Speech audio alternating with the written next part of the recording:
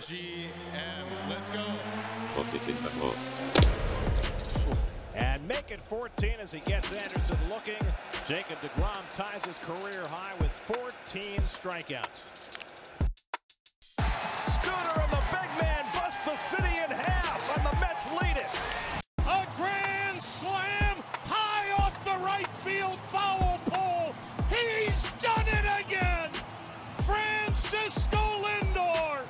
That's driven to deep right field, headed toward the wall. That ball is out of here. Jeff McNeil breaks the ice with his 23rd home run of the year. Amazing City Podcast.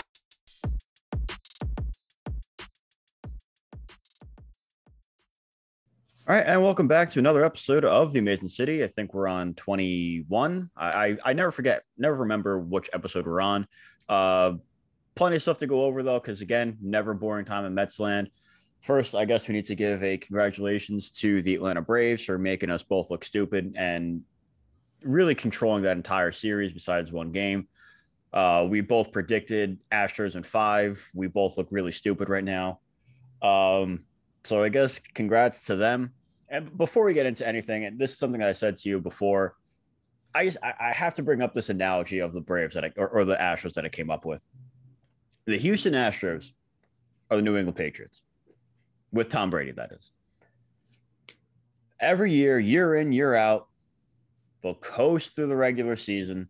They'll coast through the playoffs. They'll get to the end, and whoever they're playing, they just seem to always come out on top. They'll always have the opposing team right where they want them, no matter what. They were down 28-3. They still won the whole damn thing. But in comes these two goofy-ass teams from the NFC East. You have the Giants. You have the Eagles. You got Eli Manning and Nick Foles. I mean, essentially the Dumb and Dumber cast of the NFL. I mean, hell, if you listen to an Austin Riley press conference, you close your eyes, you hear Eli Manning. It's so annoying. Like if I weren't a Met fan, if I weren't a fan of an NL East team, I would have enjoyed this. I would have had a great time. I would have laughed and brought up a comparison like this a while ago. But it's so damn annoying coming from this perspective of a Met fan. But I guess we just have to kind of get over it and establish the fact that the Houston Astros have lost to two of the worst teams to win a World Series in our lifetime. Yeah, I mean, it's confusing, to say the least. You know, happens once, fluke World Series happens. Look at the 06 Cardinals. But when it happens twice in 3 years, coming out of the worst division in baseball, and both teams beat the same team, right? Effectively the same core. The only real major piece missing being, Cole and Verlander. Mm-hmm.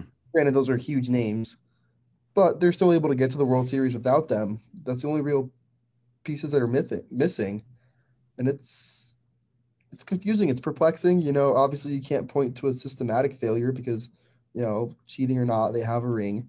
They continue to get there every year. It's been under, they're under different managers. Yeah, I believe. So doesn't make a lot of sense. Yeah, I mean, this is 5 straight years with the Astros being in the ALCS, and until something crazy changes, I don't see that being taken away from them. Because I'm still not a huge fan of what Tampa's been doing the past couple postseasons. So I don't know if they're going to be able to take them down at all. Boston, I think, is a few pieces away. The Yankees always find some way to crash and pummel to the ground. No one in the Central. Yeah, like, are you going to rely on the White Sox? I don't think so. But yeah, I think the White Sox are built on being in a terrible division. Exactly. I think they'll look a lot more mediocre next year when, the Tigers are one step closer to Riley Green being up to the show. You have a full year of Casey Mize. You have guys like Tariq Skubal on the way, Matt Manning. Now you have an open checkbook to go find Carlos Correa and some other pieces.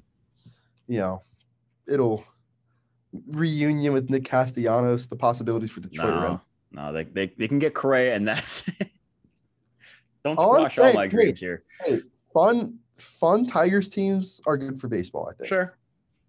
I think you give Miggy one last good supporting cast, Just get him to the postseason one last time. Call it a day. See what happens. Yeah. Why not? Give him like the Ray Lewis treatment. Like put a mediocre team around him that's just good enough to get there, and then maybe they can go on a fun magical ride. Yeah. Wasn't fun for me, but I can't imagine. But enough about other teams. Let's get into the Mets. Always stuff going on here. I mean, hell, we just tried to record a couple of days ago before your phone just crashed and we had to kind of kill the whole thing. But it seems like the Mets have once again another favorite for the GM spot, and this one seems to have some very real legs to it. Adam Cromie, who hasn't been in baseball in quite some time, the past couple years after leaving the Nationals in 2017, I believe. He's now on the law side. He's doing a bunch of stuff, but from what you've been telling me and from what a bunch of people have been saying on Twitter, it seems like he's a smart guy who has an analytical background, which is what the Mets have been looking for. And now he has someone who, if you're bringing in names that you might bring along with you, it seems like you're going to be taking the job. And I forget the guy's first name already. I think it's like Sam Mondry Cohen, if I memory serves correctly. So what do you make of this? It's not going to be as bad as Brody because at least these guys have some baseball experience, but it just seems odd. I think the Mets are kind of at a point now where they have to start looking outside the box. I can understand why at the surface level you can play your revisionist history and compare it to Brody, but Brody was a yes man and a golfing buddy who told Jeff Wilpon everything he wanted to hear. I think Cromie has a background enough where you can understand how he might be qualified. He got as high as you can get without being a GM. He was a number 2 or 3 in Washington by the end of the regime. But not by the end of the regime. The regime's still in place. By the end of his tenure, he was moving pretty high up the chains. But I think you also have to look at it as, he has been out of baseball for about 3-4 years now. But at the same time, he's still been working in arbitration, supposedly, and on that side of baseball. I believe I read somewhere he had been serving as a counsel for the Nationals, so still being involved with the team. Obviously not nearly the same title or the same job, but, he's also working for one of the largest and most successful law firms in the country at Jones Day, and he's been there only 4 years, so I can't imagine him already being done with that aspect of his life and being willing to jump back over to baseball without some sort of guarantee that he will be able to do the job. The concern all winter is no one wants to be Sandy Alderson's puppet, and there's always that notion looming over you that the Mets are just going to wait until Mike Chernoff, Brian Cashman, and David Stearns are all free agents after next year.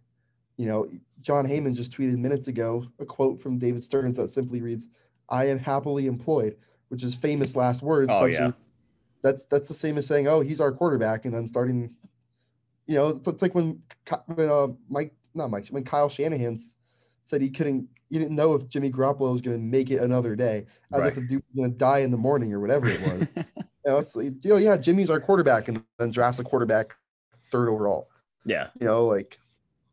Those are famous last words. Yeah, he's you might as well just be pop the deuces right now to Milwaukee. So, and like it goes back to something you've been saying for pretty much as long as you've been a part of the show, is that they're going to be waiting for one of those big 3 guys for their contracts to expire. If Cashman had lost his job in New York after this year, we'd already have a president of baseball ops because Cashman would have had a job here in 5 minutes. But it goes to what you've been saying, that either Stearns, Chernoff, or Cashman, they're going to be probably waiting for one of those guys if they couldn't poach him this year. So it's going to be, it's so weird. It's so, I guess the word would be perplexing that it looks like it's going to be a 1-year stopgap GM, which I can't remember ever seeing in baseball. Maybe you know more than I do in terms of something like that, but I don't remember a time where it's just like, okay, listen, you're going to be a GM, but you're only going to be here for a year and then you're going to be out the door. Maybe that's why they're having such issues bringing other people in, but I don't know. It's weird. I think a lot of it is that there's not much stability with the job. Obviously baseball executives, it's a famously fast turnaround on a lot of it. Sandy Alderson was only in his post for 7 years, and it's probably one of the longer tenures of them, aside from Brian Cashman. and stuff like that. So, it's there's a lot of quick turnover, especially if you don't succeed quickly and you don't totally follow management to a T. I think Crombie, if he is the man, will be given every chance possible to succeed. He'll be able to learn under Sandy Alderson, which, for all the hate people want to give Sandy, him and the Mets are pushing hard to bring buys back quickly. He did lay out the groundwork for the Lindor Carrasco deal. So there's definitely, I think, going to be every opportunity given to Adam to succeed if he's a man. I think Mike Mayer's report that they're looking at Sean Mondry Cohen as a man to add to their front office is also telling that this might be further along than we think. So, it's just, there's a lot of different ways to look at the Mets front office. John Heyman reported the Mets now have 26 guys and gals working in their analytics department after it being basically 6 people going into 2021. At the top of that chain is Ben Zosmer, who's arguably one of the best analytics guys in baseball, who took on a lot more duties than he was originally supposed to last year after the departure of Jared Porter and then down the line, Zach Scott. He was handling a lot more. So I can see a world where the Mets bring in Crombie, appease him by bringing in his guy, Mondry Cohen, promoting Zosmer. There's still a lot of moving pieces in this front office, but I think, they're going to give him every chance to succeed. And look, if at the end of the year, by this time next year, they bring in, whether it be David Stearns, Mike Chernoff, Brian Cashman, whoever, if they bring in one of those guys, they'll have this, this new regime of Crombie and whoever he decides to bring in with him. They'll have a year under their belt where if they're successful, Stearns or whoever might look at them and go, all right, yeah, you're doing good work. Let's get at this. Let's keep going. Or if, the Mets have another failing season and fall short of expectations again, probably see a situation in which Stearns or whoever tells them, thank you for your work. We appreciate it, but hit the road. Yeah. So I think they'll be given a chance to succeed. And I don't think Crombie would leave a secure job at one of the better big law firms in the country to come be a 1-year GM and then have to either find a new job in baseball or a new job in the legal profession. Right. So I think that speaks to the security, if you will, of the job. Yeah, it's just it's I don't know, man. It's weird. I don't know how much I really love this whole plan. I guess we'll have to see how it works. I could be looking back at this time next year and say, you know what, great hire. Here we are as World Series champs or NL East champs, and maybe we're talking about a world where Crombie is getting an extension. Who knows? It's going to be a very interesting thing to follow, but there's a lot more going on than just that. Qualifying offers have been given out. Some have already been rejected. The Mets gave out 2 qualifying offers. To no surprise there, one being to Noah Syndergaard and the other to be Michael Conforto. Conforto obviously declined. I want to look into this a little bit because I want to find out if a Scott Boras client has ever accepted a qualifying offer, because I'd be surprised if they ever have.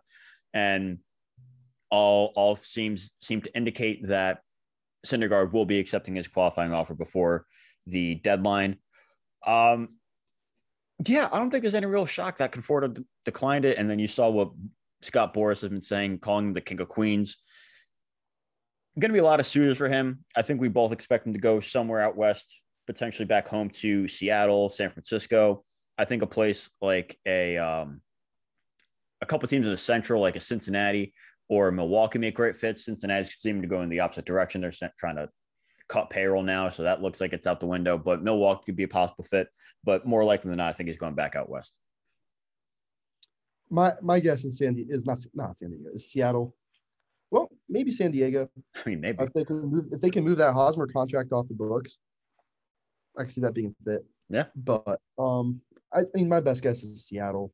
It just seems like too natural of a fit. Mm-hmm. Jerry Dipoto loves spending, just revolving the door at every position until someone forces him to stop it.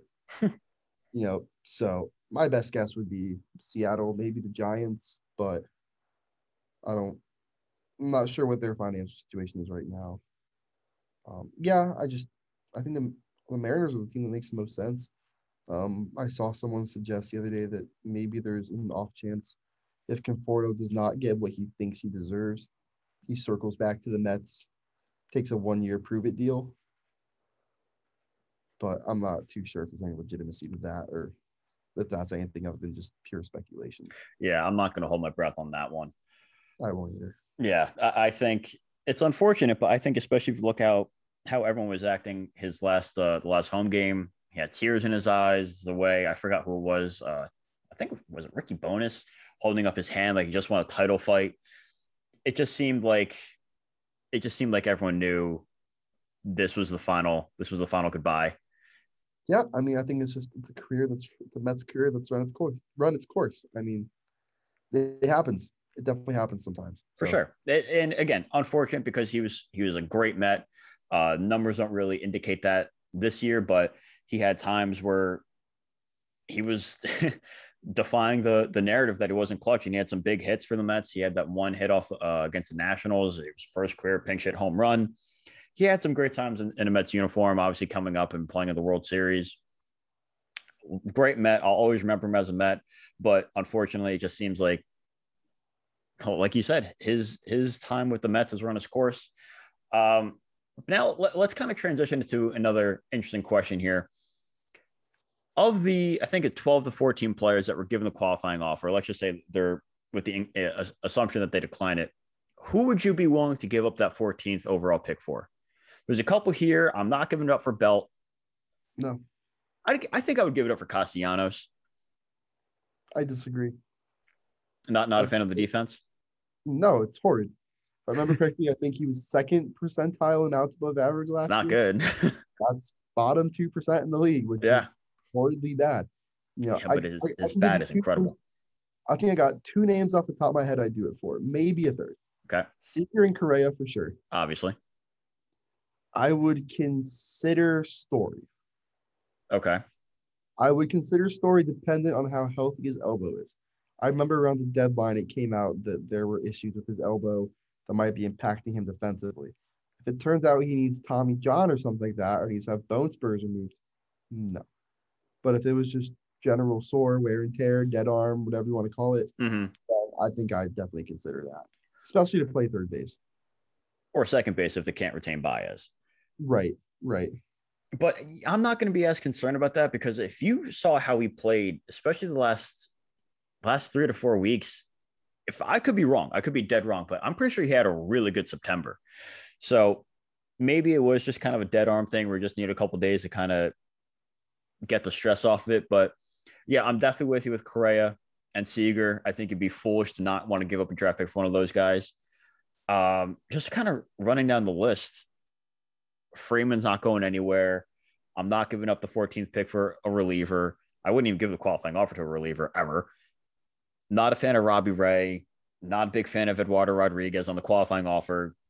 Giving him like a regular multi-year deal, that's a different story. I would consider Marcus Semien because I feel like the bat is legit. The defense is legit. So I would definitely consider that. I wouldn't have a problem doing with Story. Chris Taylor, no. Verlander. I might give it to, I might sacrifice that for Verlander. I might. This is a guy that's done it all. If you can, I mean, I'd rather give him, oh man, that's a tough one. That's a tough one because that's a guy that can really excel and catapult this rotation to a World Series caliber rotation.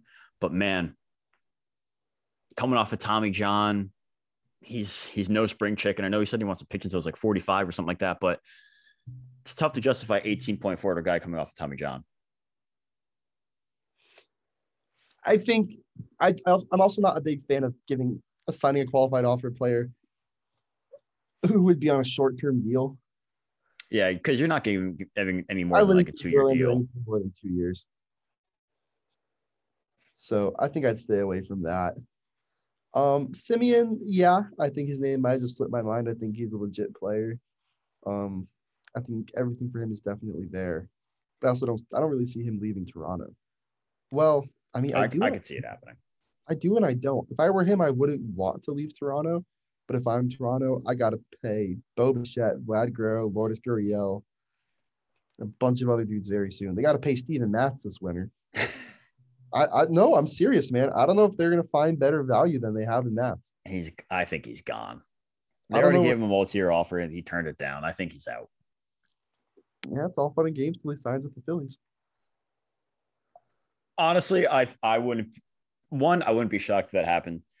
Two, I wouldn't be like, oh no, they got Steven Matz. Oh, like it's especially we've seen what he does when there's any sort of pressure on him. I love Steven Matz. I appreciated his time here. He folds like tissue paper when there's any sort of pressure. When the cameras are on him, the bright lights are there, Steven Matz plummets. And in Philadelphia, are you kidding? He wouldn't get out of the second inning ever. We've seen what he does in Philly. Just imagine in his first start in the second inning, he gives up a 435-foot bomb to whoever's batting sixth for Baltimore. He's going to get booed by 30,000 people, and then he's going to regret ever signing any deal in Philadelphia. I'm just saying. I'm just saying. Let it happen. I have no remorse. I have nothing against Steven Matz, but he would not do well in Philly.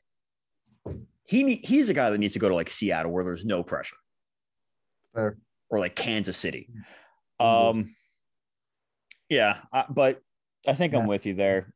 It's tough to justify giving up the 14th overall pick for a guy that you're going to give max a 2 if you want to get crazy 3-year deal. But yeah, so you're looking 2, maybe 3 guys that you'd sacrifice that pick for. Does it make a difference that it's a 14th pick and not a second round pick? I mean, I think it does. I think, I was talking about it with some other people in the know. A big reason why the Mets aren't a totally attractive landing spot is that they're a very top-heavy team, both their major league roster and their minor league roster. They're very top-heavy in terms of prospects. They're very top-heavy in terms of their major league roster. There's not a lot of depth. So there's some serious work to be done, but part of that is alleviated when in probably the most loaded class since Correa's year. I think it was 2012. 12 and 13 were both loaded drafts. I think the 2020 draft class is probably the best draft class the last 8 or 9 years.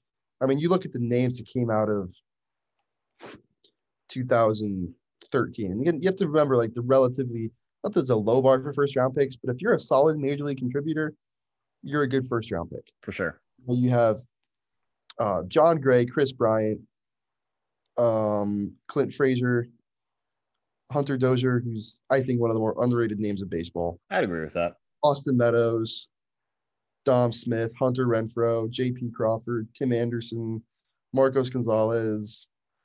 You got Aaron Judge came out that year, Corey Knebel, Sean Manaea, Devin Williams. You have all these like guys that became like solid major league players. Tyler O'Neill was a 3rd round pick. Jeez. Right. Cody Bellinger, round 4. So there's a lot of solid names that come out of that draft. And I think, it's tough to kind of grade drafts by, how good or bad of a draft it was. Well, no, I said that backwards. It's tough to grade drafts by, they have generational player X, Y, and Z in that draft. Whichever draft turns out the most major leaguers possible and the most solid major leaguers is probably one of the better drafts.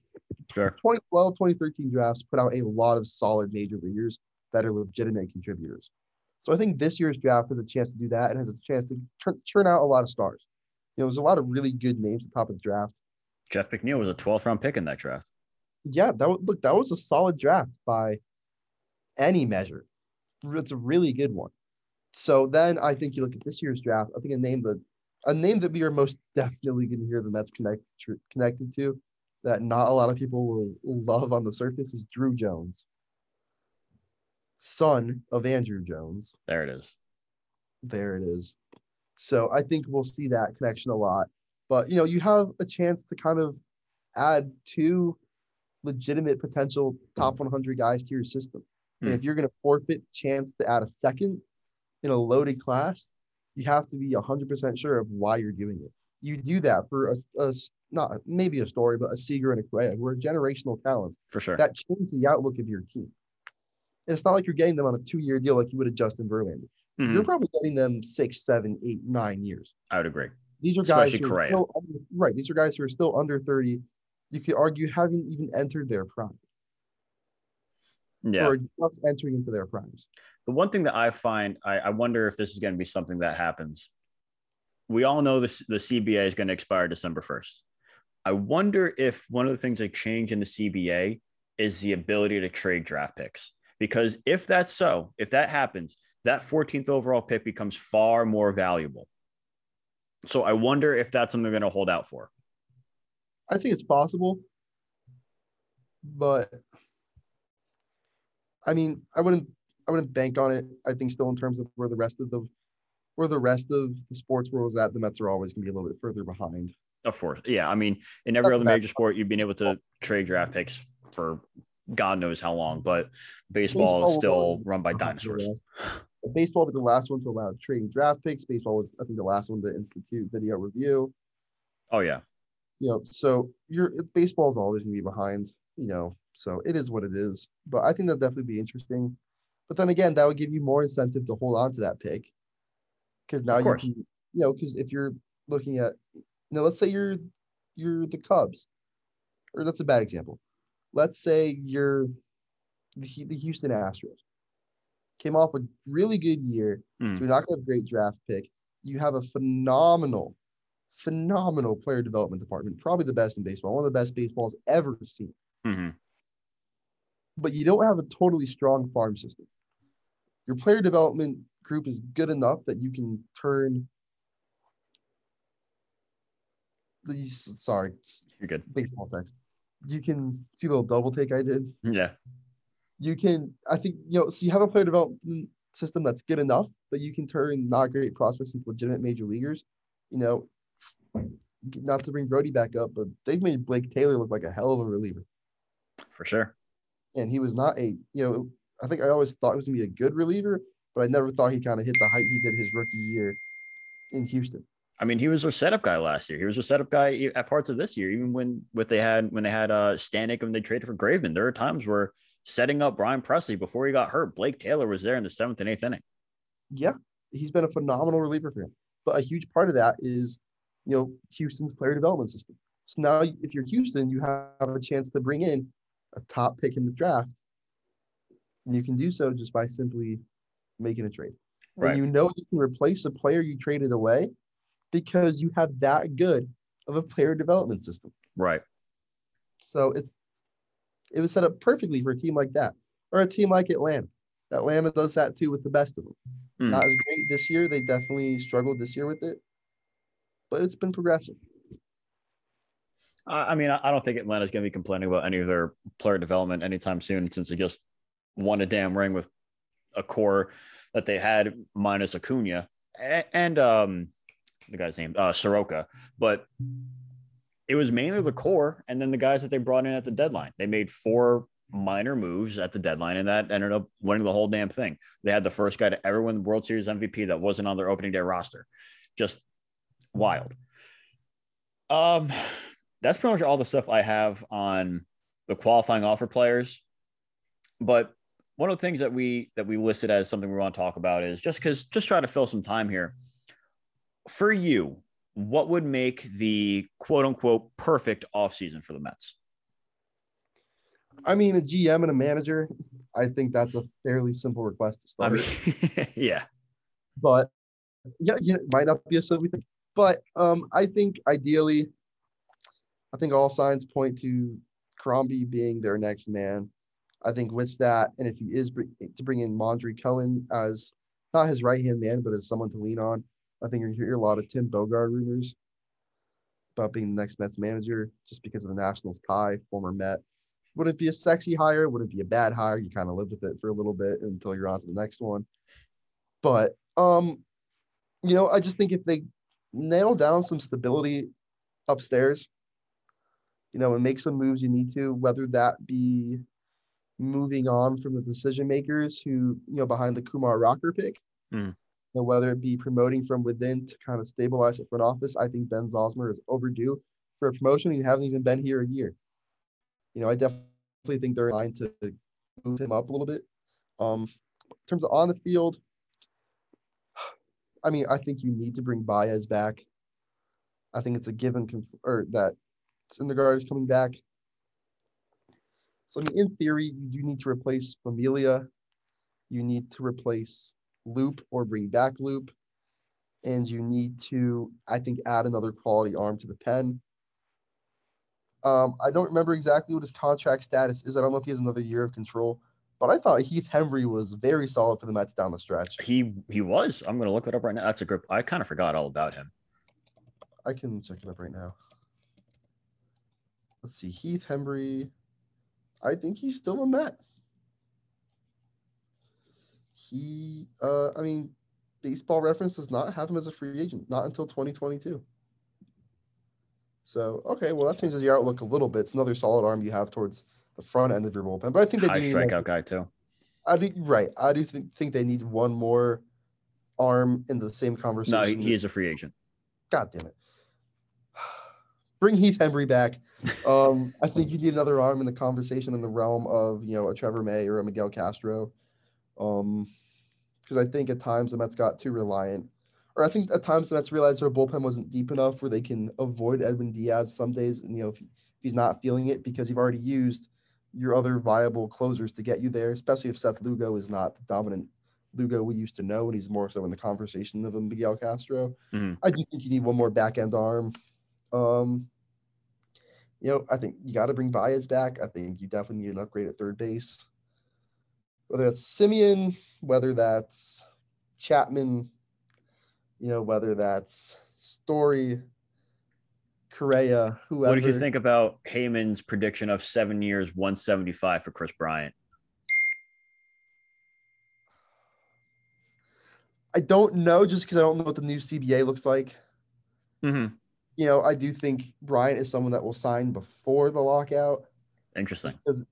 I think most qualifying offer guys will wait until after, just because no one's going to want to sign them yet. If the new CBA comes out that you don't have to forfeit draft picks anymore, let's say the new forfeit is slot money or something like right. International slot money. Let's say they say your third highest pick and 40% of your international slot money. Mm-hmm. If that's the new penalty, then you're going to have a lot less of the situations where you see, like Craig Kimbrell or Dallas Keuchel still being unemployed into spring right. training. Yeah, and this is something that I put out on the tweet that we're still getting likes on. The only thing that I would have some pause over is the 7 years. If it's a 5-year deal, I'm okay giving him 7 years. You're good giving him 7. We're going to have a DH, and the bat will always be the last thing. That's true. The bat will always be the last thing to go. I definitely think there's a world where, if Bryant, for whatever reason, let's say that I think he has knee problems. Is it knee or hips? I thought it was his back. It might be his back then. So Harper has the hip issues. Right. Because of that violence. Because I don't know how he doesn't pop out his shoulder once a game. Me neither. But I think, if there is a world where maybe the back issues become too much for Bryant. So by 34, he's Nelson Cruz, and he gives you, he plays until he's 40, just hitting absolute taters. And hey, you know what? DH, I'm cool with that. If we have a DH, bring Nelson Cruz home. Yeah, honestly, I'm not even joking. If there is a DH, that's falling into my perfect offseason. If there's a DH, there's no better DH on the planet right now than, 42-year-old Nelson Cruz? This is a guy that still hits for average. He drives and runs. He hits absolute bombs. He has some of the longest home runs that we see today. And again, he's the oldest guy in the field when he's not playing against Albert Pujols. He does nothing but rake. Nelson Cruz was brought onto this planet to hit bombs. That Bomba squad in Minnesota, that started around him. Right. That And was then went to the days of him and Robbie Cano just hitting absolute taters back to back in Seattle. Why'd you have to bring up Cano? Get used to it, buddy. He, for all intents and purposes right now, is your opening day third baseman. No, He's been thank playing you. third base down the Dominican leagues. No, thank you. I don't think we have a choice.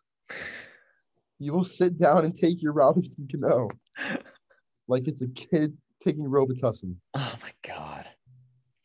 So, but back to my ideal offseason. I think you Yes. kind of accept that Robinson Cano is either your second baseman or your third baseman. I think if you don't bring back Baez, maybe you keep Cano at second and you look more into a Story, a Simeon, or a Correa to play third. If you do bring back Baez, you live with Cano at third, hit him seventh, whatever. I think we all can agree that that's effectively have one starting outfielder right now, and that's up the middle of Brandon Nimmo. So I think you need two outfielders. Ideally for me, you can take me more the direction of Harrison Bader feels like a very Mets move. It's a very Mets move, but I don't think St. Louis is going to trade him.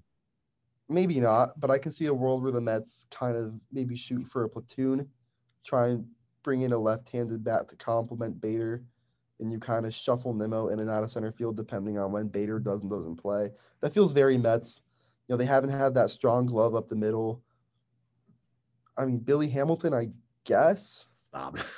But if we're talking, Jake Marisnick, yeah, but he played like 12 games in a 16-game season. It would be the strongest glove we have out there since Juan Lagares. Yeah, consistently in a full year basis, Juan Lagares. You can definitely sign me up. You know what? I think they should call James Click, see if he's trying to move some money around. Maybe you bring in Michael Brantley. I love that. Maybe you think Mark Canha has more to prove. The Mets analytic department is 26 guys deep. One of them can fix Mark Canha. Right. And the tools for Canha are definitely there. I don't think there's a whole lot to fix there. I mean, I think Canha's solid. He kind of tailed off at the end. Well, so did all of Oakland. Fair. Yeah. So for you, you're looking. I think I'm looking more modest moves, and then Yeah. I think I make a big splash in the rotation. I think I bring in Gosman. If your opening day rotation looks something like DeGrom, Carrasco, Syndergaard, Walker, Gosman, and in your depth you have Yamamoto, McGill, Peterson, Robert Stock as your 9. I think you can live. We still have Trevor Williams, I think, too, right? Right. Yeah, and you have Williams in there. Maybe he's in the pen. You're forgetting one guy. We still got Joey Fuego. Dude, his elbow was blown to bits. Joey Fuego. He's Joey still Fuego there. can come back at the deadline and be Sandy Alderson's big deadline move. There you go. But, so I think I don't think the Mets had bad depth last year. You just can't bet. It's hard to predict your depth getting hurt. Right. You can't build depth for depth.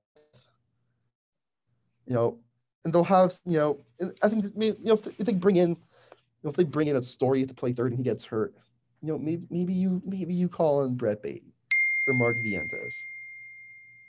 But, I think definitely it's more, they're going to have to take an aggressive yet modest approach at the same time. I don't expect them to go towards the top of the market with the Correa per se. If I had to be totally honest, I think they move Nito, bring in a better backup catcher they can platoon with McCann instead of him being the backup. I think they bring back Baez.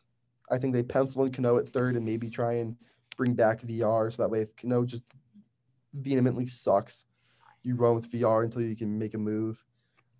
I do think Canha has Mets written all over him, especially if Sandy Alderson has anything to say about it. Mm-hmm. Maybe they go Starling Marte, but that's gonna be a fat market. Or maybe they throw money at Chris Bryant to be their left fielder. Yeah. I think for as much chirping as Sandy Alderson and Scott Boras like to do, I think a lot of it's fairly lighthearted and in good fun. And I think it shows that, they've been working together for years. It's no worry. Mm-hmm. But I do think they need to round out the bullpen. Andrew Chafin makes a lot of sense. I would love that. Yeah. Even think if he they makes bring a lot back of Aaron sense. Loop, there's nothing wrong with having two high quality lefties. And I think Chafin might be that one kind of high end back end arm they're missing. Yeah. Yeah. You know, I wouldn't mind if they kind of take the closer by committee approach next year. You know, whenever you need the highest leverage outs, go to your best guy. And if you have your number 3 pitching the ninth thing, doesn't matter because you already got past the best arms with. Yeah. Yeah. So. I think for me, one of the guys that I would love to target in the back end of the bullpen, Chafin is a good one. If Oakland's going to keep off selling guys, I think this guy's actually free agent now. Diekman is another great option from the left side. If we're going righties, I would love for them to go after a guy like Kendall Graveman. He was awesome in Seattle. He was awesome with Houston after the trade. He's that guy that can, if you're going a 6, 7, 8, 9 of Aaron Loop, Trevor May, Kendall Graveman, Edwin Diaz, and some sort of combination of that, I feel like you really like your chances. You're shortening the game. If you have a lead through 5, 6 innings, you got to feel really good about your chances pulling out a W. You definitely need, I think you need to re-sign Loop. I think you have to. You can't have a guy have a year that he did, a sub-1 ERA. And yes, bullpen arms are incredibly volatile, but having the year that he did in this ballpark, you have to figure out some way to bring him back on a good deal. You got to have, I think, including Loop, I think you need to bring in 2 very good bullpen arms, whether it be someone that gives you some length, maybe like a Colin McHugh reunion. And then, like I said, a Kendall Graveman, something just to really round out the bullpen, because at times we saw something like you said, the depth just really wasn't there. So you can't go to Miguel Castro every time. You can't rely on these guys to give you 5 innings of shutout relief every single game. You just can't have that happen. It's not plausible. So I think you need to bring in 2 to 3 bullpen arms, including Aaron Loop. You need at least 1 starter, at least 1, probably 2. If you're going to try to make a splash, you go for Verlander. Really? You're willing to lose a draft pick for what if he comes back and his elbow's just not the same?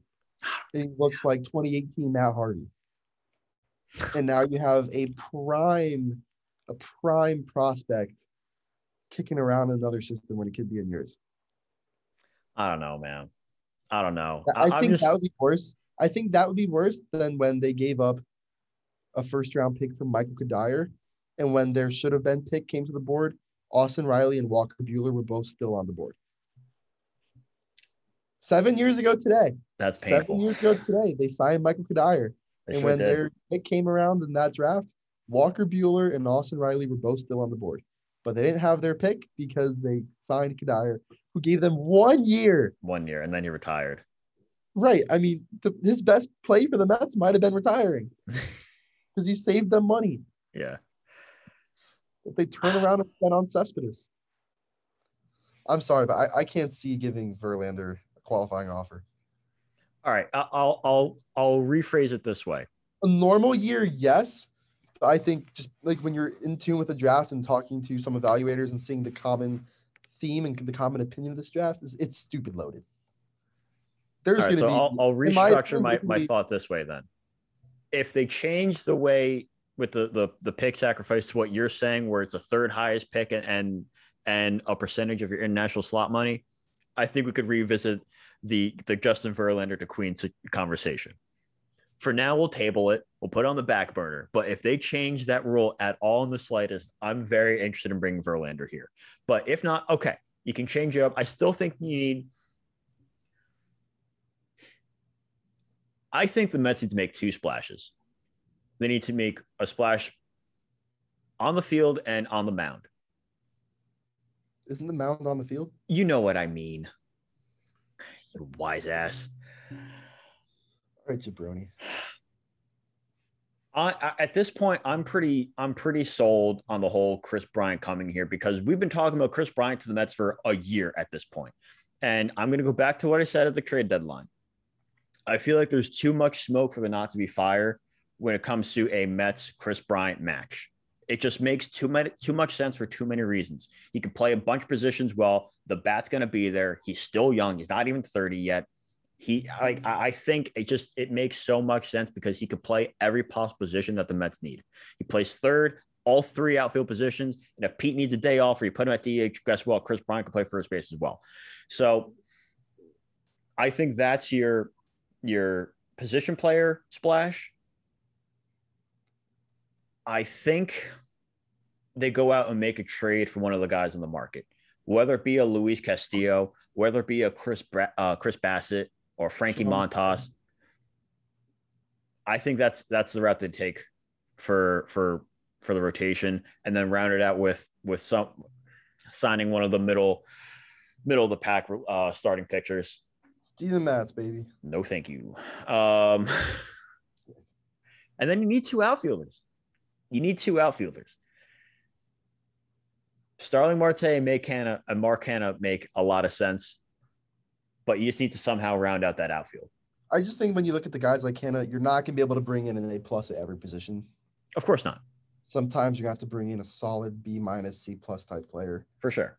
And I think Canha's a good enough player where he's not going to lose you games. That's how I look at the Broncos and their quarterbacks. Teddy Bridgewater is not going to lose you games. Right. Mark Canha's not going to lose you games. They're also not going to win you games. You will not look at a game and go, whoa, man, if we didn't have Mark Canha. Yeah. But there's definitely options where you can go, wow. It's like Drew Lock. You can go, wow, he lost us today's game. I think there's definitely times where you look at certain Mets players and you're like, wow, they probably don't lose the game if he even plays mediocrely well. Yeah, but I mean, Mark Canha does all the things that the Mets have been looking for. He gets on base. He's going to hit 20 or so home runs. He's going to drive in some runs. He's going to draw his walks. And he plays a solid outfield. No, I think he makes a lot of sense, and I think you're going to see the Sandy Alderson-Oakland connection kind of work in a little bit there. Yeah. If not Mark Canha, there are other guys out there. One guy that I have always loved is Corey Dickerson. I'm a big Corey Dickerson fan, so if we brought him in to play left field, I'm fine with it. Another guy, and you brought up one of the I forgot who you said was. Who was it? Hunter Dozier. You called him one of the more undervalued guys in baseball, one of the more underappreciated guys in all baseball. For me, Avi Garcia falls under that same category. If you're looking for someone that's going to hit for power, hit absolute tank shots, good speed, good outfielder, solid arm, he's not, in the same realm where he's not going to lose you games, but he might actually win you some. Avi Garcia is that guy. He's going to give you like a 1 year, $10 million deal. He's going to get it done. In the end, we just have to prepare ourselves for the 20 million man playing third base. Oh, that falls under my perfect offseason as well. We buy out his contract. Get him out of here. I don't care. Send him. What? Give him a new deal. You're such an ass. Look, he missed out on a year. It's not his fault. It is his fault. He got suspended. Sure. He got suspended for juicing for the second time. One more and he's out. Bring Henry Mejia back while we're at it. They let him back in. That's true. What's he doing these days? He went to Boston. Briefly. Yeah. He currently is not pitching for anyone. That's unfortunate. Yeah, because he stinks without his horse steroids in his body. Well, it works for some people. Look, he was a player born in the wrong era. Bud Selig wouldn't have given a shit. No. But here we are with our stupid commissioner. Congrats, everyone. The game sucks, but it finished 3 minutes earlier. How long until this dude says no more beer at games? Oh, I hope that doesn't happen. You and me both. I wouldn't know, though. I wouldn't. No, of course not. No, I have no opinion on the topic. You want your first beer to be at a Met game. That's what you're saying. Absolutely. Mm-hmm. Absolutely. Mets go to Miami and you're there, one of the 13 people in Marlins Park, whatever the hell it is then. Hey, that's a nice stadium. I enjoyed it.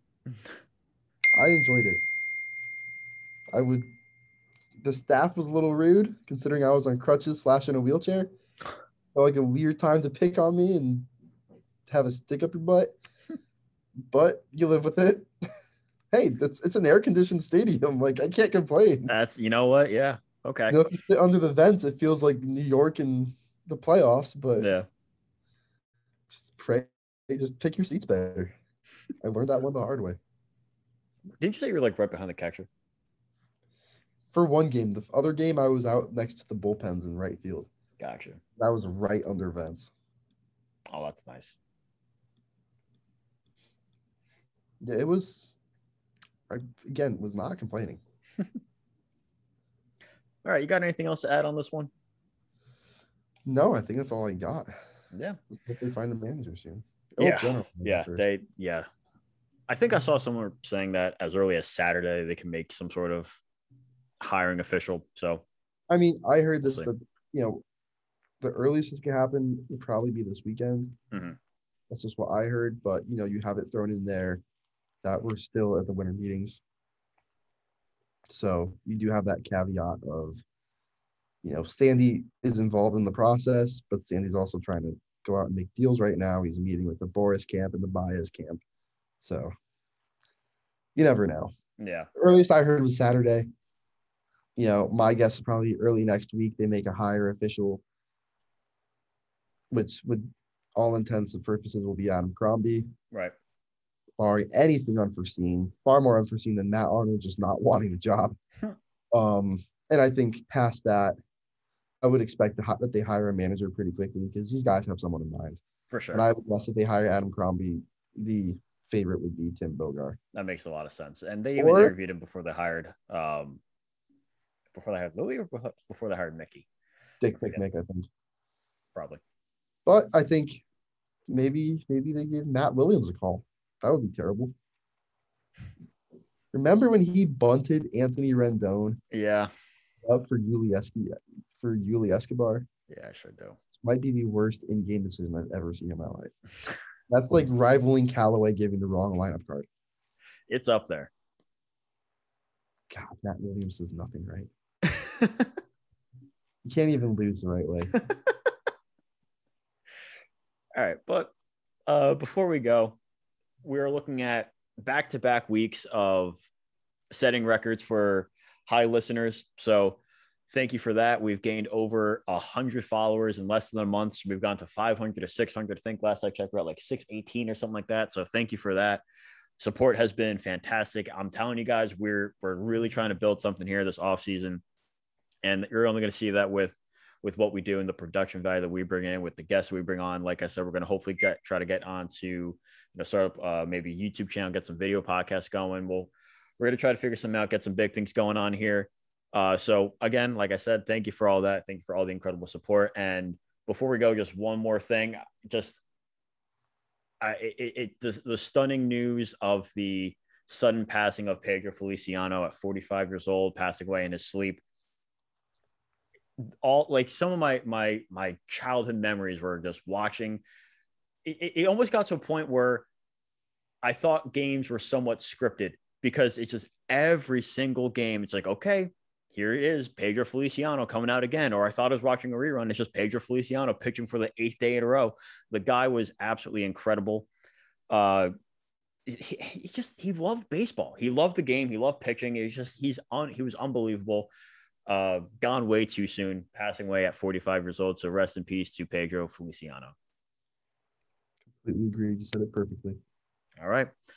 Well, for Antonio Slater and Jack Ramsey, we'll see you guys next time. LFGM.